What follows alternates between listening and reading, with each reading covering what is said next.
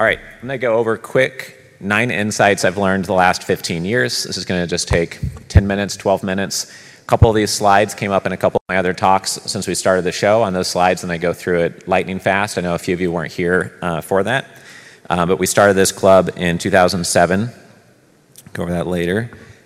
All right, so the first thing is to focus on 1 to 3 areas and really go deep on 1 to 3 areas. Brian Tracy always gave the analogy that if you compete, like let's say you have a disposable camera and you compete against this $80,000 camera in the back we're using for live streaming, you can take a better picture with a disposable camera if you focus and that camera can't focus. So if you're competing against a gorilla, you can focus on the most valuable area of the market or focus on the strategy that's growing the fastest and compete better than the large firm perhaps because they take so long to move and make a decision, and they'll never be known for doing that one thing that's in the hottest demand because they're known for doing everything. Goldman Sachs will never be known for the #1 group to go to if you want to start a family office. And they haven't bothered to write a book on it. They haven't bothered to do podcasts and YouTube things on it. So why am I found instead of Goldman Sachs when you look to start a family office? That should not be the case, right? But I can focus, they can't, and they have a big brand and they need to feed their 50,000 employees. So they're not going to give up everything else. Play your own unique game. This matters whether you're raising capital or running a family office. We talked about this in pretty good detail, so I'm not going to go over this again. But once you do focus, design a really unique game that you're playing around that none of your competitors are playing, or 1 or 2 other people are, but maybe nobody in your region, city, or state. Obtain strategic choke points. We looked at this slide earlier, but this is an example of how we've done so. We grew to have the #1 website in the family office space with familyoffices.com. That then got us a #1 group on LinkedIn. We had the most family offices that registered in our LinkedIn group. We then got a best-selling book through Wiley and then Bloomberg and then another book with Wiley. We then acquired and built up 42 different LinkedIn groups on social media with over 1 million members. That helped grow our conferences. And then having that choke point of the conferences and the books and that credibility got us better speakers on stage, and then that propelled the business forward to be able to bring in partners to buy commercialrealestate.com, billionaires.com, etc. So some of these choke points cost absolutely no money. I want to point that out. It's not about spending a whole bunch of money to outspend other people. I started this business with less money in my bank account than I owed for rent that month in Harvard Square. So there's no excuse not to use this strategy because you don't have the money. All right, this slide is really important for, I think, every single person in the room, especially those who have just sold their business or trying to figure out where their family office should focus next. And it's really taken the Jim Collins hedgehog concept of like, where's your DNA, your passion, where you can make the most money, and knowing that if you don't look at all 3 factors, somebody else is going to run circles around you and they're going to eat your lunch. We heard I was talking to doctors earlier today about what they're going to do now that they've sold their medical practice. We heard from some of the professional athletes, what are they going to do when they stop playing? Or Alistair, the surgeon, what is he going to do when he stops doing surgery one day, right? So you have to look at what you're excited to do, because if someone else is way more excited, they're going to be working on the airplane ride on the way home while you pass out or you stream Hulu. If you can't make money off it, you're never going to hire anybody. It's just going to be you, and it's going to be a struggle, and it's not going to be rewarding enough to really scale over time, right? So someone will eat your lunch if you can't do all 3 of those things, and what you choose to spend your time on is a family office or your investment platform.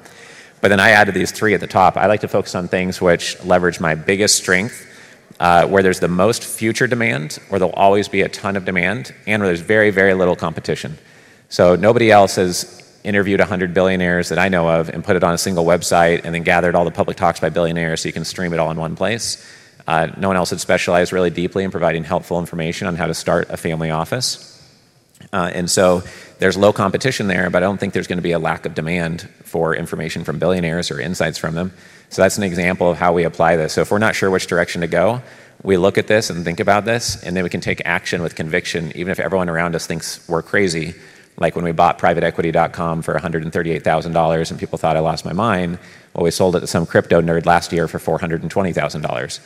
But if you're focusing on your strength, then you can go with conviction. And sometimes other people might criticize you that you're doing too many things. But when you're focused on what Dan Sullivan describes as your unique ability, and it fits this criteria, then you can add on extra things and not care what other people's criticism is, because you're playing to your strengths and building on your momentum. Peter Thiel has a book called 0 to 1. It's a great book. He talks about the way to predict the future is to be confident in something that's unfolding, even though other people doubt it and don't recognize it, and you have to have an action with conviction based on that. And that's the closest you can get to predicting the future. And that relates to having conviction built on all these points. So it's a well-rounded conviction and not just passion, not just excitement, not just money. Persistence is one of the key things that's come up 3 or 4 times already in this conference. And it's something that we've found a lot of our success comes from that. Billionaires.com, we spent 12 years negotiating that and followed up every 3 to 5 months. Dental Club is the largest social media asset in dentistry. It took me 14 months to negotiate that deal. They wanted $3 million for it, and we were able to get the price cut down to about 1/5 of that because of a unique structure we brought to it. Lots of times people tell us to go away, you're never going to get this deal done. Then we say, well, how about if we structure it this way? And they say, okay, let's get on the phone and talk about that. So just persisting is a really important strategy to keep in mind, whether you're on the family office side or raising capital, et cetera. The deal that got done with Alice from AMCAP earlier today, we followed up over 14 months, and they walked away from the table 3 times. And now this year we've closed over $55 million of transactions with her organization, and another one that met here in the room. Structure trumps strategy. Mentioned this on the first morning, but if you have not gone really deep on investment structures and how to form different LLC share classes and how to have equity caps, equity buybacks, right of participations, have equity warrants, to have special structures that, just like Thomas Handler developing 135 proprietary structures for his clients, whatever niche you're in, you need to put together your lattice work of 100 mental models that work for you.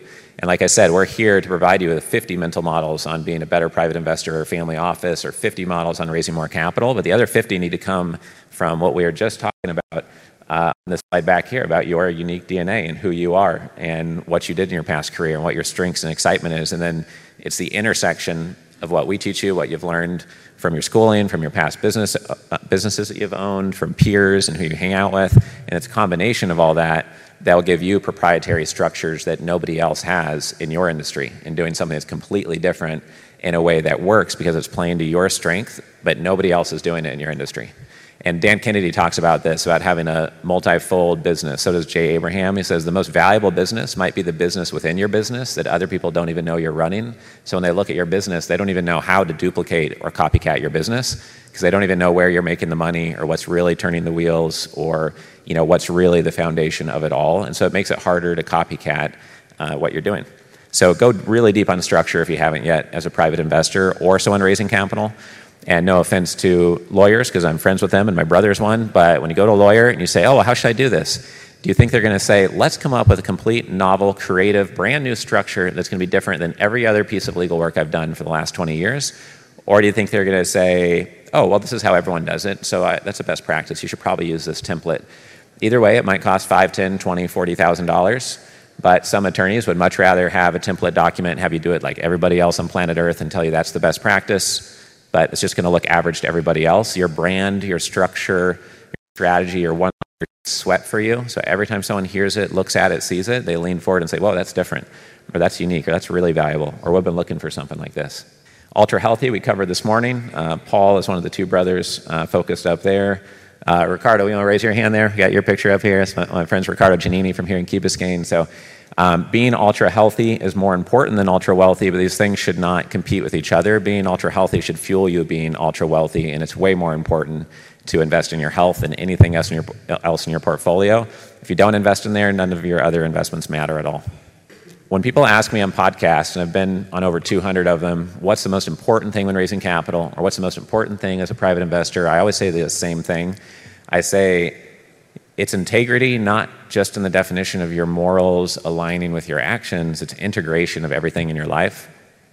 So the clothes you wear, the people you hang out with, the media you consume, where you go on vacation, what car you drive, your values of your company, the values of your family, the food you eat, all of that stuff, the more aligned it is with where you're trying to go, then the less friction there'll be in your life. And you all have had a bad team member or some energy vampire in your organization, and you kicked them out too slowly. And that's friction, and you feel it in your life. When you're not acting in line with your values, then that's friction. And so the less friction, then the more quickly you'll move towards your goals, and others will either get out of your way or help you on your way because they see that you are aligned. And this morning when Kevin Harrington And Michael Scott, who came here never raising capital and had a $114 million exit, talked about high-velocity entrepreneurs. You do not get high velocity with tons of friction dragging 15 anchors behind you. You get high velocity through discipline, through persistence, through hard work, through focusing on your strengths, and through having high integration of everything and collecting all those mental models that we've been talking about today.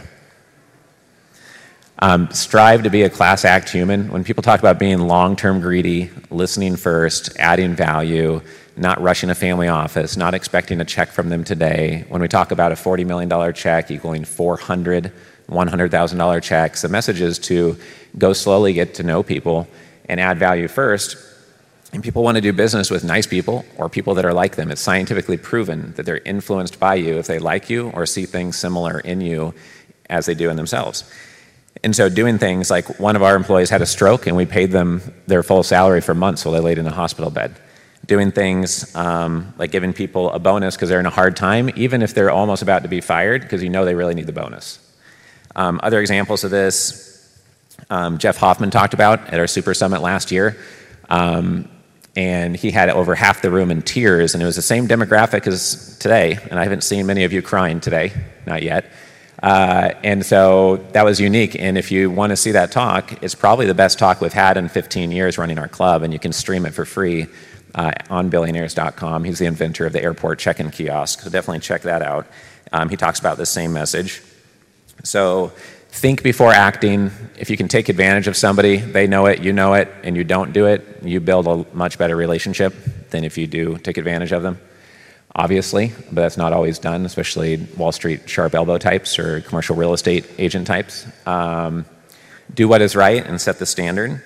If you're not honest with your clients and your team sees that, then they might not be honest with you, and now you're all just lying to each other. So nothing means anything when you talk, right?